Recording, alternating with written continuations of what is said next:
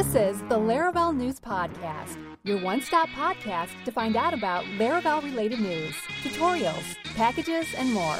Here are your hosts, Jake Bennett and Michael Dorinda.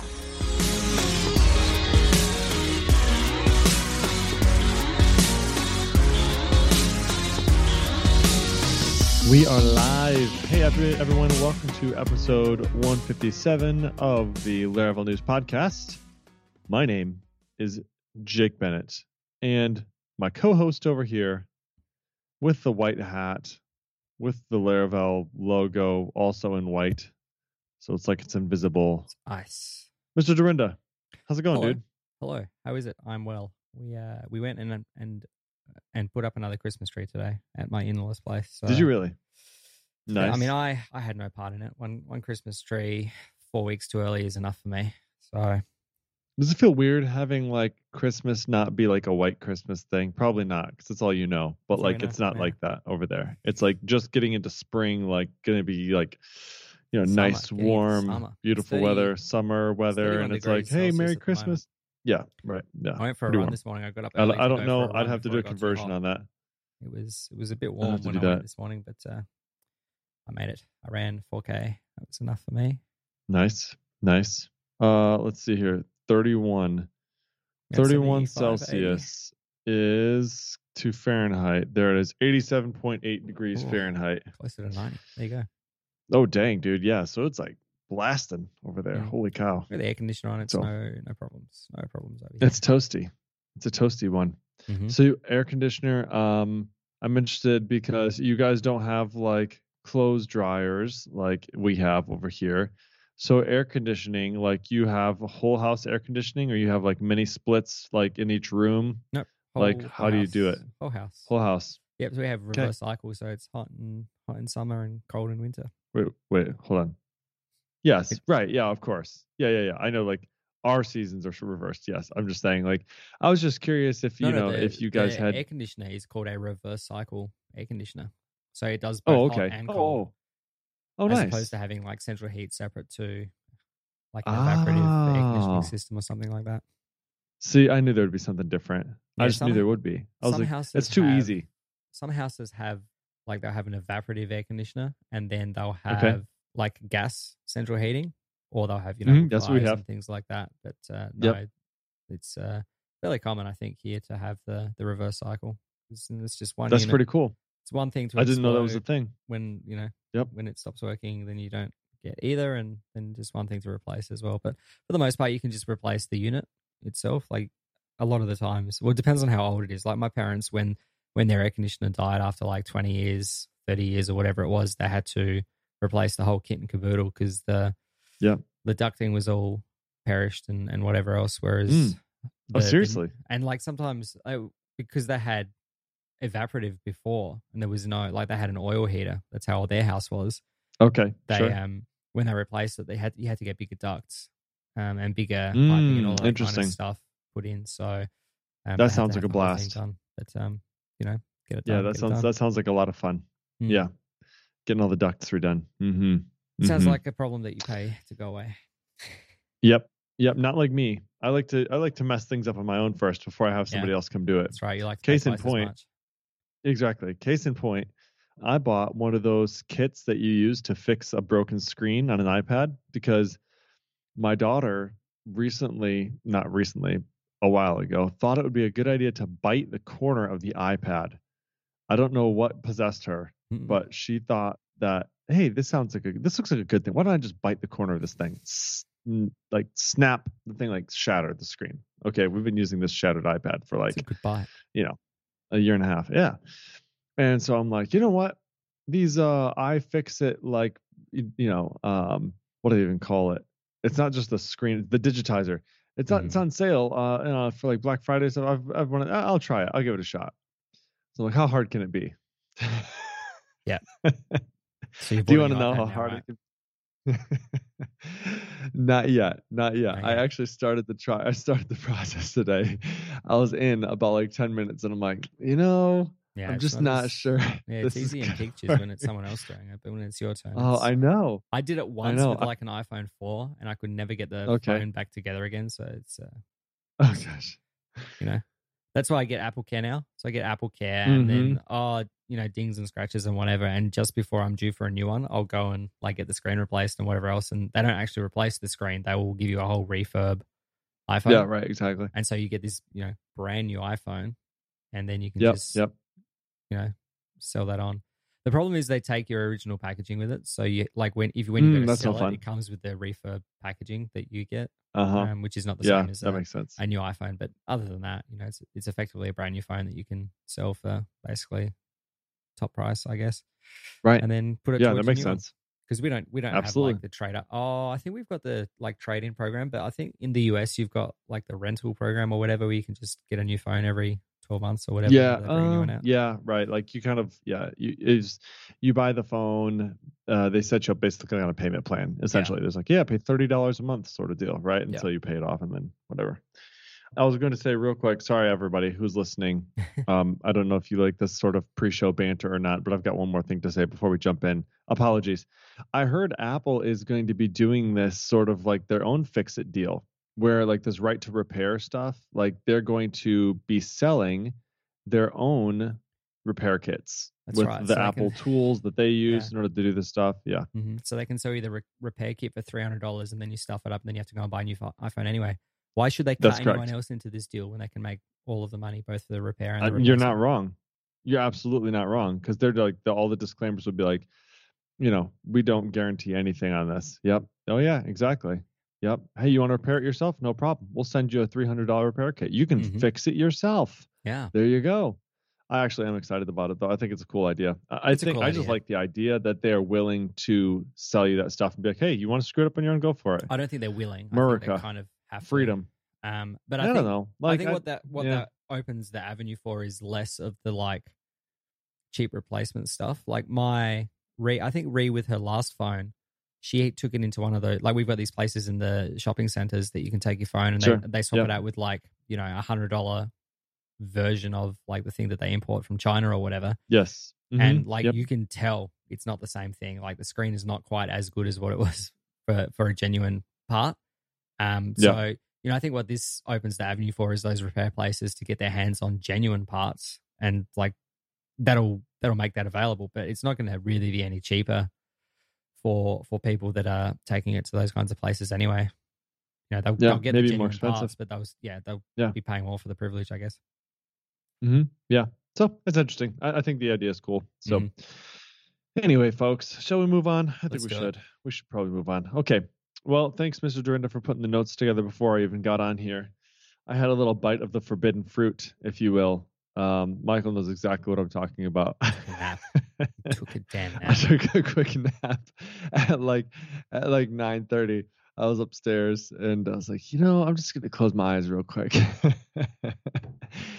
And at 10:05, my wife's like, Jake, you have a podcast. I'm like, oh, that's right. I'll be, At least one of you on the ball. Maybe next year we'll just get Laura to do the podcast for you so that you can sleep instead. I think this is a great idea. I think she would she wouldn't mind, she wouldn't mind helping out a little bit. So you're right though. When you said like at least someone's on top of it, that is for sure. That is my wife, and my life would be a mess if it wasn't for her. She keeps everything in order for me. Thank you, Laura. Okay, here we go, dude. Releases Laravel 8.74. Let me bring this up here. Why is my browser not working? Here it goes. Okay. While you're figuring I brought out it up twice. We're going to talk about our friends Honey Badger. Yes. They're on board. This is, by the way, the last episode for the year. So they're on board the last episode. And I think they've got us we've got them for the first quarter next year, but we're going to be talking about something different next year. It's not going to be the new product. It's a new product. So we're not going to be talking about error tracking, bug tracking, etc. anymore next year. But this year, this episode, this is the last one. We'll talk about them later in the show, our friends at Honey Badger. Because they're so freaking innovative, folks. You're going to get more than one product that we're going to talk about. So bug tracking plus the shiny new stuff that's going to be coming out next year. You heard it here first. It's going to be great. Come back. Okay, everybody. Come back. The Laravel team released 8.74 with a check for debug mode and event fake accept method, MySQL full text index support and migrations, and the latest changes in the 8.x branch. This is a good one, by the way, everybody. All right, so Jochen Sengir. I'm gonna slaughter that pronunciation, but Jochin Sengir contributed a -- accept parameter, which accepts a list of class names of the models to be excluded from pruning. Here's a programmatic example from the pull request. So, in this model prune method, which was introduced not too long ago, you can now call schedule command model prune, and then as an argument, you can pass in here -- exclude, and then you can pass in the names of the classes that should be excluded from that command.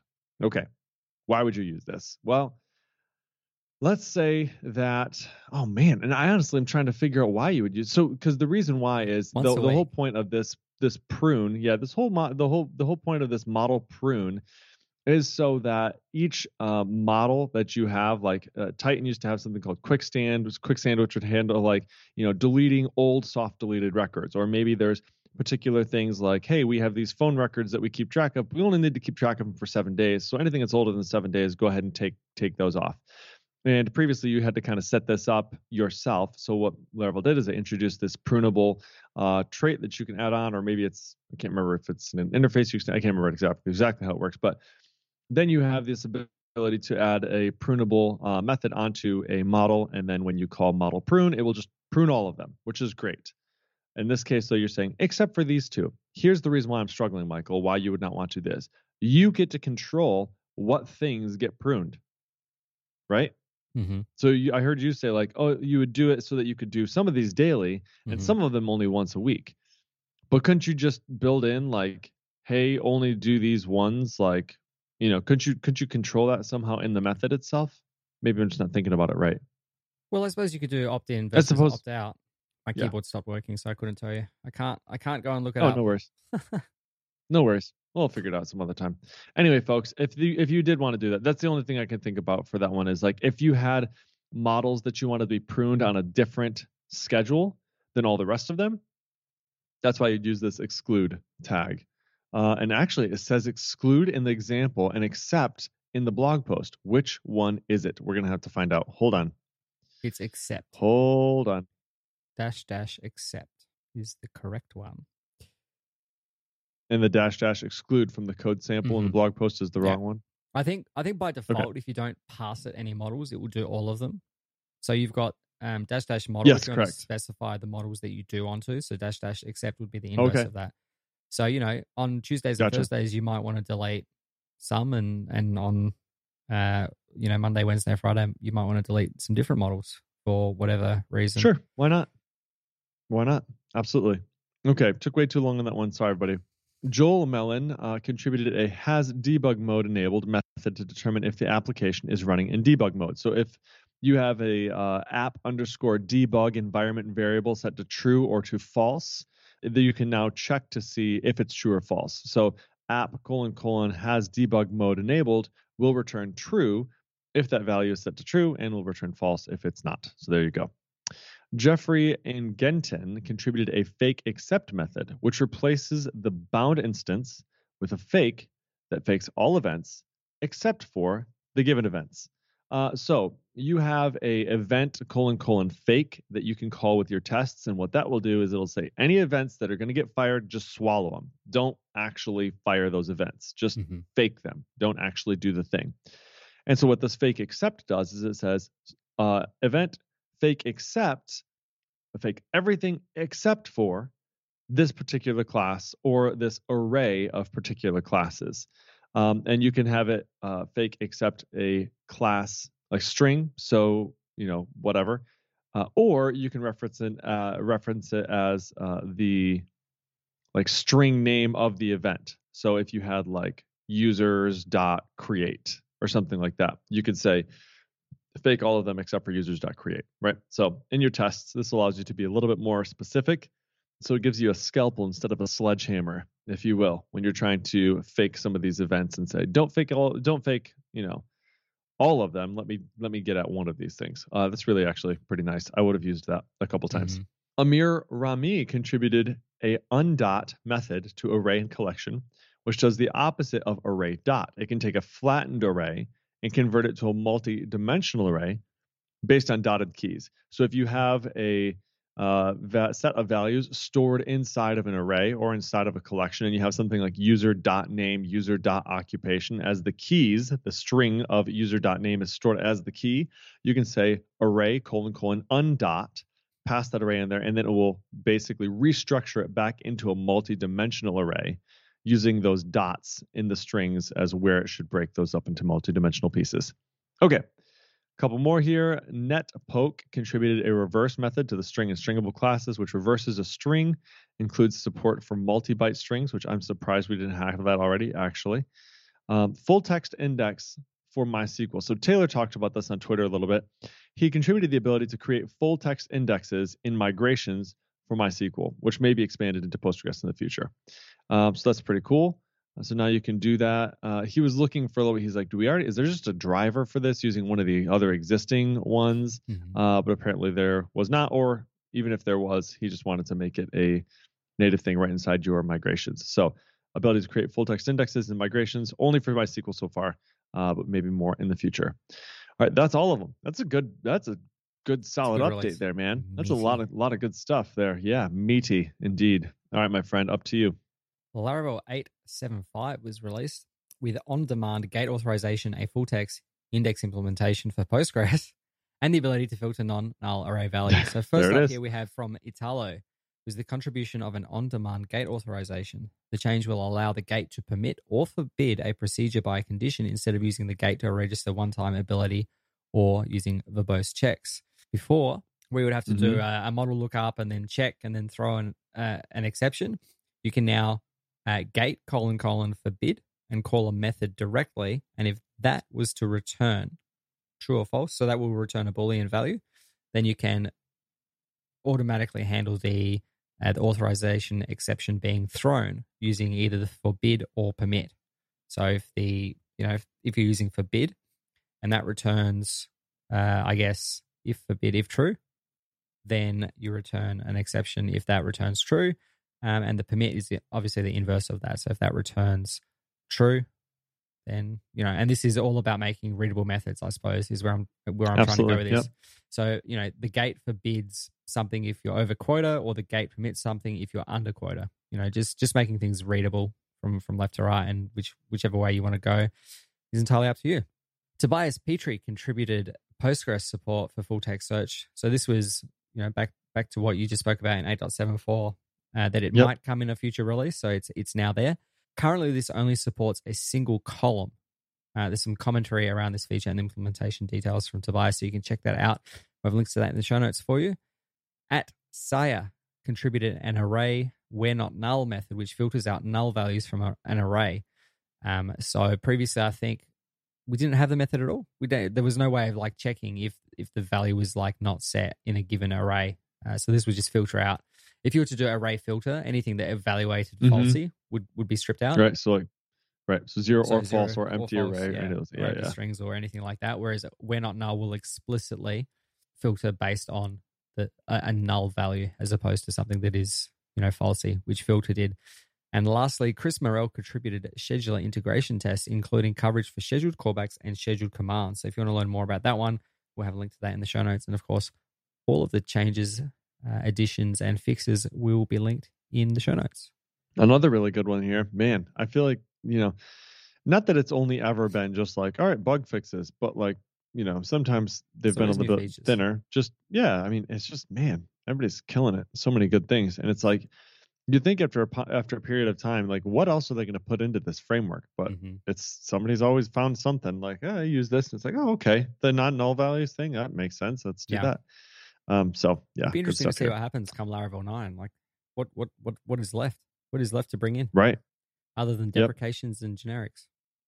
Yeah, that is true. That is true. It'll be interesting. I'm sure they will find some amazing stuff. Hey, we have also got in here the release of the Filament Tall Stack admin panel version 2. So if you've not heard of this before, Filament is a tall stack admin panel, and now it has been released with version 2, and it has a completely refreshed UI, global search, a settings page, easy dashboard statistics, and more. So we covered the release of version 1 earlier this year. And so really happy to see that this is continuing into a brand new version. It's got a collection of tools for building out beautiful tall stack dashboards designed for humans. You can build pages and engaging dashboards and modules and charts, and it has plugins and all that fun stuff. So you can check this out, and it is free. They have an upgrade guide getting up from 1.x to 2, and it has requirements for PHP 8.0, Laravel 8.0, and Livewire 2.0 or greater. So for those of you looking for an upgrade to your existing filament panel, go ahead and check this out. Or for those of you who have not yet tried it but are looking for something like that, that's pretty cool. Check that out. The other one I would suggest, if you've not tried any of these, I would suggest giving Nova a shot as well. Laravel Nova, one of my favorite admin panels for sure. So check that one out. Okay, let's move on to the news. What do we got? Oh, geez, this is a big announcement here. First up, hit us. Tailwind CSS version 3 has now been released. Dang.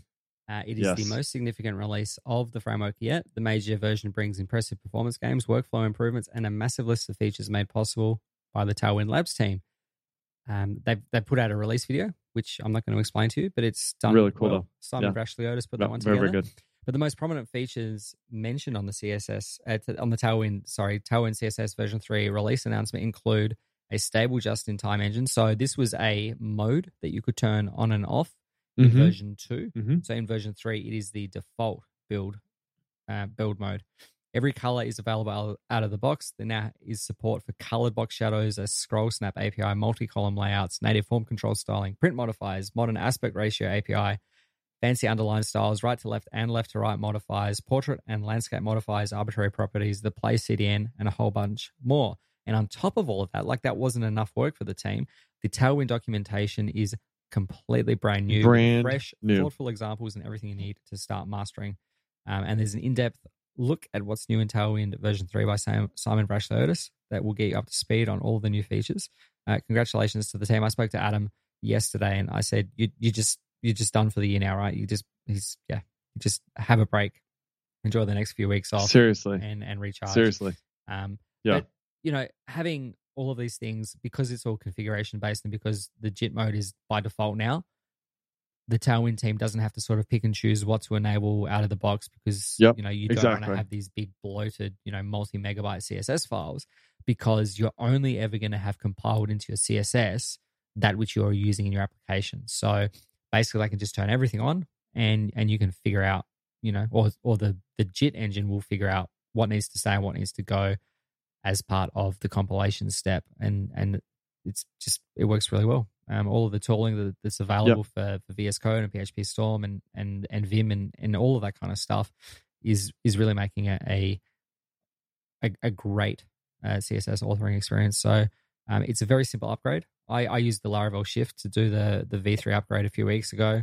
I only changed like 4 things out of the whole project that I ran that on. So it's a major release, but it's not a huge pain to change things, especially being sort of keeping up to date through version 2 anyway. So congratulations and onwards and upwards. Be interesting to see what they kick out next as next year rolls around. Are you still using Laravel Mix to compile all your stuff in the project you upgraded in? Yeah. I mean, I probably don't need to be honest, because I'm not the project that I upgraded in has no JavaScript in it whatsoever. So that's the only catch. Yeah. If you're using, if you're in a Laravel application and you've got some Vue or some React or whatever, and you're doing CSS, then you may as well just keep using Mix. But if you're, if you're only building CSS, then, if you're using plain Blade, if you're using some Alpine sprinkles, if you're if you're just building CSS and nothing else, then there's no reason why you couldn't just use the Tailwind CLI to build your CSS assets. I agree. Yeah, and it's really freaking fast too, so that helps a lot. Yeah, that's kind of something I was looking at as well. I was like, man, should I just switch over to using this all completely, just the Tailwind stuff? I think I might. So we'll see. We shall see. Congrats though. It's an insane amount of features, and it's crazy how fast this team has been able to move with only like a 7-person team. I think is it. I mean, they are getting an insane amount of work done with just a small team, and so GitHub is tweeting about it now, like, oh my gosh, look at all this Netflix cool stuff. Using And it. I think Netlify is using it as well. So I mean, it's getting just around. awesome. The success that they've seen just because of all this and really, really good work and really good organization as well. I mean, that's the other part of it too, is I know Adam works really hard to keep their team really organized and, focused. So pretty cool. And it helps to work with a bunch of rock stars as well. So that's pretty cool. Okay. Holiday giveaway, Laravel holiday giveaway. Once again this year, and for the past 5 years, this has been going on. But once again this year, Yaz Jalad is running a giveaway to give back to our incredible community around the holidays. So there's a lot of amazing people and groups that are supporting this effort, but we have a bunch of giveaways all hinged around different community members and companies that have provided prizes to give away. So of course it wouldn't be possible with all those donors. And this year, actually, I guess last year, for example, we received over $20,000 in prizes, products and services, courses, and books. And this year, the Laravel giveaway is giving a mixture of prizes provided by our sponsors, as well as straight up cash to give the winners a shopping spree to purchase anything they choose. In total, there's 28 different $100 US cash gift cards and another 28 $50 US cash gift cards, 14 of each will be given daily via the lottery campaign, and another 14 will be given away on Twitter. So make sure you're following Laravel giveaway there. Here are some of the sponsors. Actually, I'm not going to read them all because there's quite a few. So if you'd like to see the list, feel free to go in there. But basically, the way that it's working this year is it's a lottery. You get a bunch of different numbers 1 through 45, that represent a guess as to what the random number selected will be. So if you match all 6 digits, the one you pick against the ones chosen at random at the time of the draw, you will win big. So there's a couple different rules here. I'm not going to go through all of them. Again, there's quite a few, but Yaz has put it to this, and I'm really excited. I'm definitely playing every day that I remember to. I need to put it on my reminders because some days I get to the end of the day, like, dang it, I forgot to enter. But they always do. Yaz always does a really great job on that. So feel free to participate, join in that, and shout out Yaz. Say thanks if you get a chance. It'd be great. Yeah, it's not only that.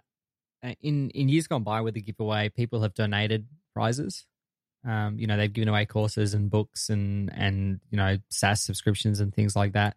This year, money has been donated, and then Yaz has gone and he's purchased the things. So the creators are being rewarded for the stuff that they're putting up and making available. Oh, nice! And it's spreading the love around. And then obviously the people that win the prizes are winning the prizes. So the grand prize and the fact that he's got his hands on a PlayStation 5 is pretty cool.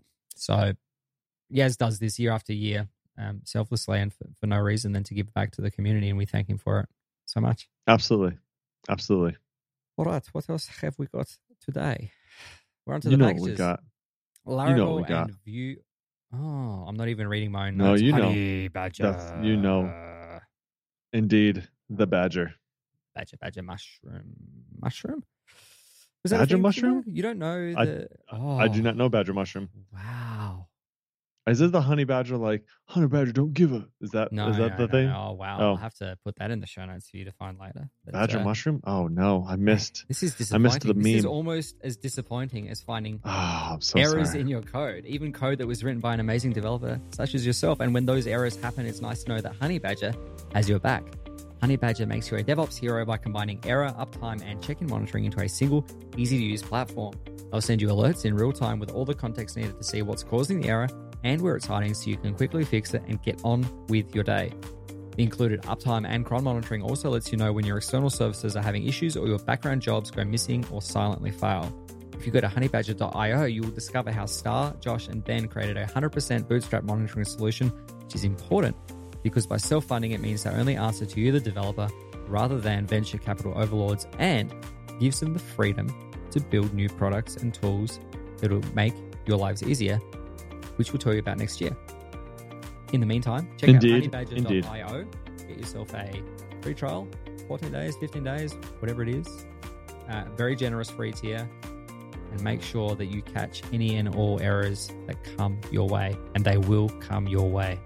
Thanks, Honey Badger. They always do. Thanks, Honey Badger. Hey, this first package is actually one that I think you might end up using. Maybe. We'll see. Laravel View I18N, which stands for internationalization, and Michael has explained before the way that this works is internationalization starts with the I, ends with an N, and then there's 18 letters in between I and N. So I18N stands for internationalization. So Laravel View internationalization is a package by Francisco Mediera. And I was just watching Elf the other day. Have you ever watched Elf, the movie? No, never. Like the Christmas movie? Yes, you have. No. Stop it. No, never. That's a lie. I'm not even joking. I cannot stand Will Ferrell. What? No. What is wrong? Okay, so to be fair, I kind of get that. Like Will Ferrell drives me nuts in some of the other things. I'm with you on that. Like I won't watch a lot of his stuff, but and I'm sorry for all of you Will Ferrell fans out there, but Elf is one of those things you got to add to the list. Like it's really good. It's really really good. I bet you Eli would love it. He would love it. That's something to worry. I think he's probably a bit young for that. But no, he's not, dude. Yeah, it's a great movie. You need to watch it. Back me up, people. Somebody hit up Santa Michael Claus. on Twitter and be like, Michael, you're missing out. Yeah, I'm not missing anything. No, it's really good. Anyway, on that, Will Ferrell, who is Buddy the elf, says Francisco, like over and over because he likes how it sounds. It's a fun word to say. Anyway, sorry, Francisco. Francisco Mediera made this package that allows you to connect. Here it is, Michael. This is why you need it. Allows you to connect your Laravel translation files with your Vue projects. Ooh, interesting. So this is something me and Michael were just talking about the other day, and sort of how we do this on some of the stuff. And it is we basically just have a partial that we load into the page and then provide some data to the front end using like window.app or window. Whatever namespace I want to put it in, and then I just chuck a bunch of stuff in there, and then the Vue project can just grab all that stuff off the window object if it's available, right? I'm assuming this does something similar. So what this does is I believe, will load up your localization stuff like your en.json from out of your lang file or any of the other ones that you have. And then it allows you to use the same sort of logic as the built-in localization features in Laravel. So you can put in all these different things like pluralizations, I believe, and things like that.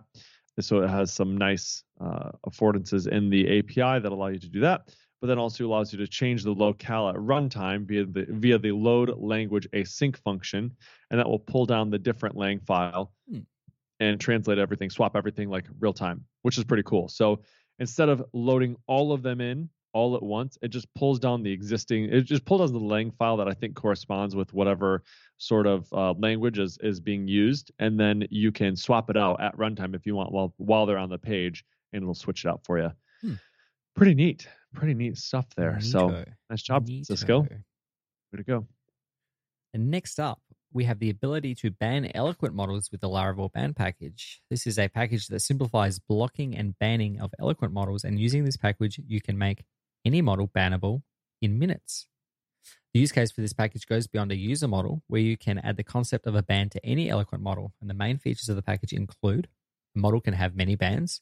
Remove bans are kept in history as soft-deleted records. Most parts of the logic is handled by the ban service. There is a middleware to prevent ban users from accessing routes that they shouldn't. Events firing on models, both the ban and unban model event, is designed to work with Laravel Eloquent models. It has Laravel Nova support, and it uses contracts to keep high customization capabilities and traits to get the functionality out of the box. So the package also provides nice conveniences, as I said, like middleware events, scopes, and auto-applying of scopes to models. There is an example here, which has some lovely methods like ban and unban and expiring bans, checks for is banned and is not banned, and whether it's a temporary ban. So you can learn more about the package and get full installation instructions and view the source code on GitHub. We'll have links to all of that good stuff in the show notes. That's pretty awesome. Who wrote this? Because this is like comprehensive. Somebody actually had a real use case for this deal. They were having to ban users on a forum or something, because they were using naughty language or something. Who knows? Cybercog is a social unity of enthusiasts developing best solutions in the field of product and software development is their passion. There you go. Anton Komarev is the dude who who put this one together. Mm-hmm. Anton, this looks awesome. And I don't know, maybe it's for like Discord, something. I don't know. It looks really cool though. Very, very nice job. And like I said, comprehensive is the best word that comes to mind to describe this one. It just looks really good. Like the temporary band stuff, that's pretty cool. Like it's not a full-on band and then you have to manually remove it. It's like, nope, you have temporary bands and like we can keep track of like all those bands and when they're expired and blah, blah, blah. Pretty nice. Good job. Okay.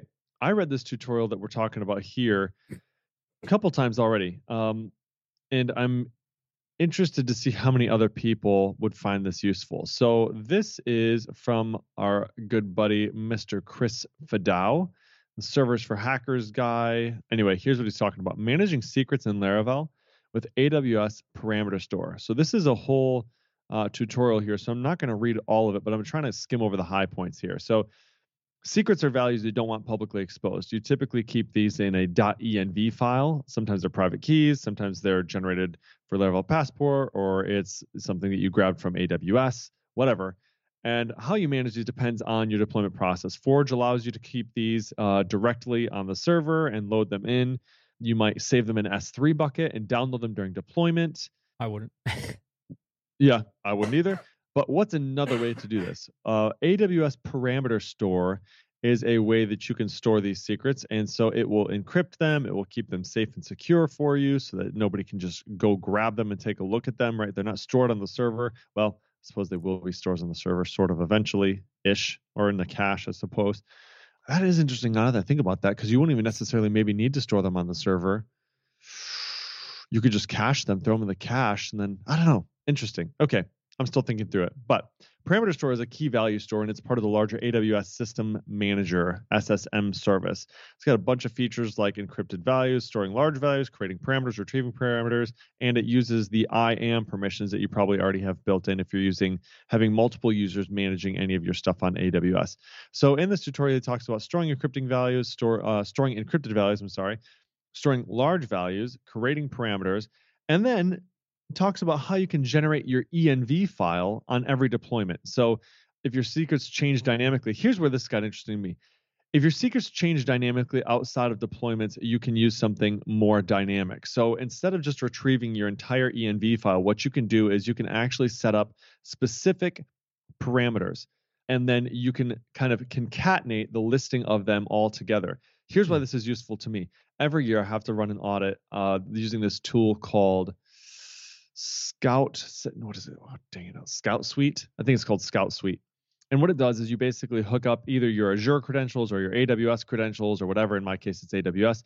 And it runs over all your stuff. It looks at all your IAM stuff. It looks at all your SES, all your S3, all your EC2 instances. And it says, this doesn't look like it's configured correctly. Or, here are some things you should be concerned about. Like you haven't rotated your keys for any of these S3 buckets ever. Like they've been in existence for 5 years and you've never rotated the keys, which maybe you don't care, maybe you do. But if you're using something like Parameter Store, what you can actually do is you can have AWS manage the rotation of those keys for you.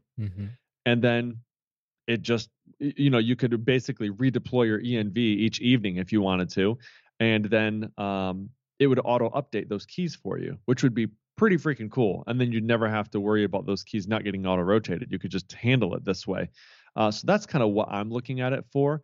But this tutorial would get you far down the path of starting with that, even though it doesn't exactly answer that specific question I'm talking about. It has a bunch of other information about how you can utilize the Parameter Store in order to build your ENVs and keep everything nice, safe, secure, and encrypted away from prying eyes. So thanks, Chris, for putting that together. Great job, as always. He's a wonderful teacher. Thankful to have him as part of our community. Beautiful. All right, onward and upward. Now we're into the community area portion of our little podcast here.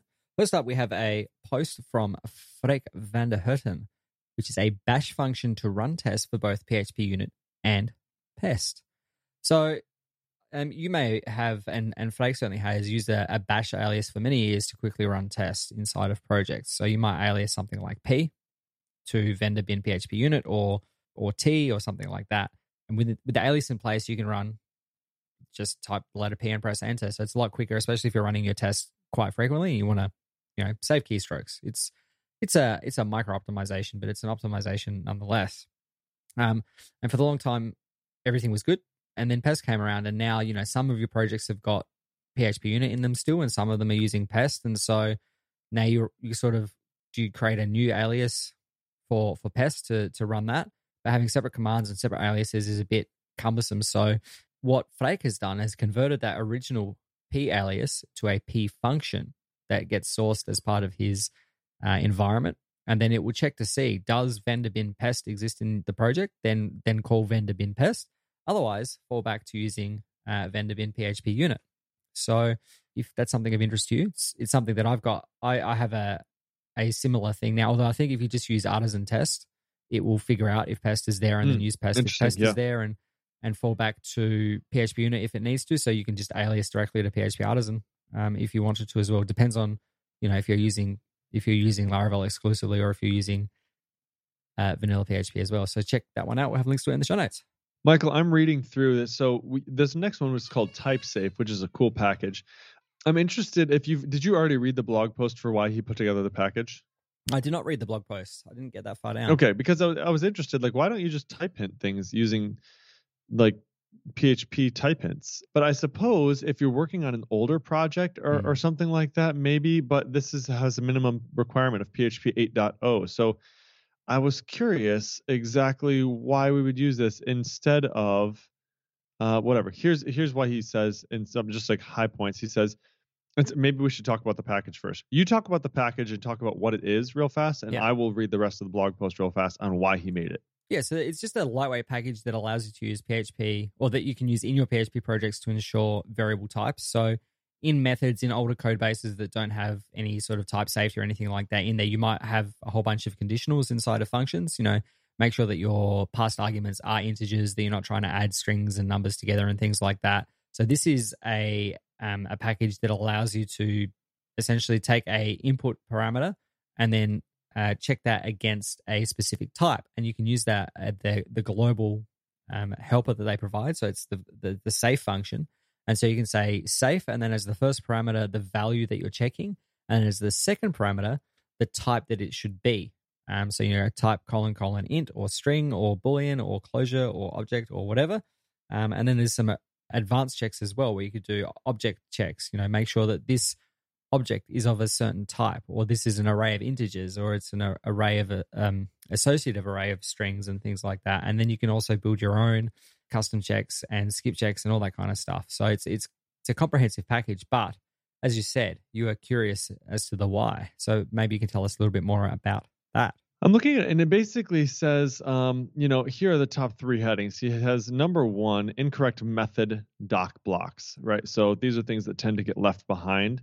Incorrect variable doc blocks. Then there are places where you don't have the ability to type hint some of these values. Like if you're just retrieving something out of the session and you're assuming that it's going to be a particular type of thing, but you don't have any formal way to check that necessarily, you could do that now, right? You could basically include that wherever you want. And then he says it's also helpful for systems without any tests yet. So he basically says the situation he's in is he gets to work on a lot of great and exciting projects, but the majority of the time they're existing projects, and he's brought on board to help add extra functionality, fix bugs, and maintain the systems, right? So there are a lot of things that he's encountered that could have been better solved, or could have been solved if they had better type safety. So as a proof of concept sort of deal, he put this TypeSafe package together. And so, if you're interested in reading a little bit more about when would I use this? Why is this useful for me? You could read through the blog post for yourself, but those are some of the items where he says, these are some simple ways to improve the code base just by pulling this package in, and you can actually skip the checks in production if you care to. Yeah. So that's kind of cool. You might want to run the checks in your testing or in your dev environment, but then say, hey, you know what? In production, I actually don't want you to throw an error if you get a bad type. Just continue operating as normal. So it's a useful debugging tool as well. So that's pretty cool. Excellent. Yeah. Some really interesting reasons in there actually. Better code as documentation. Yeah, interesting. Yeah. Okay, there's that one. All right, type semantic elements to improve your HTML. Same dude here. Yep. Ashley Allen. All right. You can talk about this one too. And I'm actually going to let you talk through the rest of them. You know why? Because you put them on here. So you obviously have a reason for why you wanted to talk about them. So go for it. Hit it. Yeah. So the first one, as you said, using semantic elements to improve HTML. So this is talking about using semantic elements such as article and nav and footer instead of just using divs and spans everywhere to sort of provide a hierarchy to your page using a header for the header and a nav element for the nav, and then a main for your main section and things like that. And rather than just using div for everything. So there's a whole bunch of different semantic elements that are available and supported in HTML at the time of this recording. But one of the main benefits of using semantic HTML is that it improves the accessibility of your website. And if you're saying that you've got a P tag with a class of heading 1 and a P tag of class of heading 2, as opposed to using a H1 and a H2, then the CSS classes apply changes to the appearance of the text, but it doesn't provide any hierarchy to people that are using screen readers and things like that. So they're looking for structure to the page, and when everything's a paragraph tag or everything's a div, there's kind of no structure to the page, and it makes it difficult for screen readers to know how to make heads and tails of the page itself. But using the correct elements, you can also improve keyboard accessibility of the page. So rather than using a div that looks like a button, using a button that has like an actual button attribute or a button element that has a class of button to sort of style it. But this also improves SEO as well. Using the semantic tags helps with search engine optimization. So when the search engine crawls your website for indexing, it looks at the structure of the page and knows, where are the headings, where is the content, what are we actually wanting to rank your content based on, and what types of keywords and things like that. So definitely check that out. It's a short article. It's like 5 minutes to read it, but it's got some good links to other resources as well. 17 ways to get your website ready to win and things like that. So definitely check that out. Ash puts together some good articles from. He had a bit of a break because he runs a design agency, but when he has time to write, he usually writes some really thoughtful things and some informative things as well. And the last thing that I had here was a conversation on the future of PHP. So we talked in the last episode about the PHP Foundation announcement. And so in this stream, Freek gets together with James Brooks and Christoph Rumpel and talk about what they think this means for the future of PHP. I haven't actually had a chance to watch it because I've had my youngest home with me sick most of this week, so no free time to get through it. But it goes, I think it runs for about an hour or so, and they share their thoughts there. So it'll be interesting to see how this plays out. Next year as they sort of find their feet and into the future. And I think sustainability is the key of development for PHP. We saw with this Log4j thing, the Java exploit that came out, that there's multi-billion-dollar organizations using open source software. Basically everything from cars to websites to, I think there's even the Mars rover is using this Log4j library in some way. Oh gosh, in its code, that it's like exploitable, and Log4j is built by or maintained under the Apache Software Foundation, but like the people responsible for maintaining the open source software don't make any money. And this is kind of a sustainability problem for open source as a whole, is that while MIT exists and things like that, companies are just going to use the software, but they're never going to, they never give back. They never, it's changing a bit now with GitHub sponsors and things like that, but it's still up to us as developers to kind of convince our employers and the companies we work for and things like that to sort of contribute back to these places. So yeah, it'd be interesting to see how it pans out, but definitely check out the conversation. The three of those people, Freek and Christoph and James, always have some interesting and intelligent things to say about the state of PHP in general and the state of the community. So check that out. Very nice. Well, hey, folks, thanks so much for hanging out with us. This was episode 157. If you'd like to find show notes for this episode, you can find them at podcast.laravel-news.com/157. If you'd like to reach out to us, hit us up on Twitter at Michael Dorinda, at Jacob Bennett, or at Laravel News. We always love to hear from you. And if you liked the show, rate it up in your podcatcher of choice. 5 stars would be much, much appreciated. Folks, we appreciate you. Thanks so much for spending another year with us in 2021. This is our last episode for the year, so we will see you on the other side in 2022. Thanks, folks. Until next time. Have a good break. We'll see you in the new year. Yeah. Bye.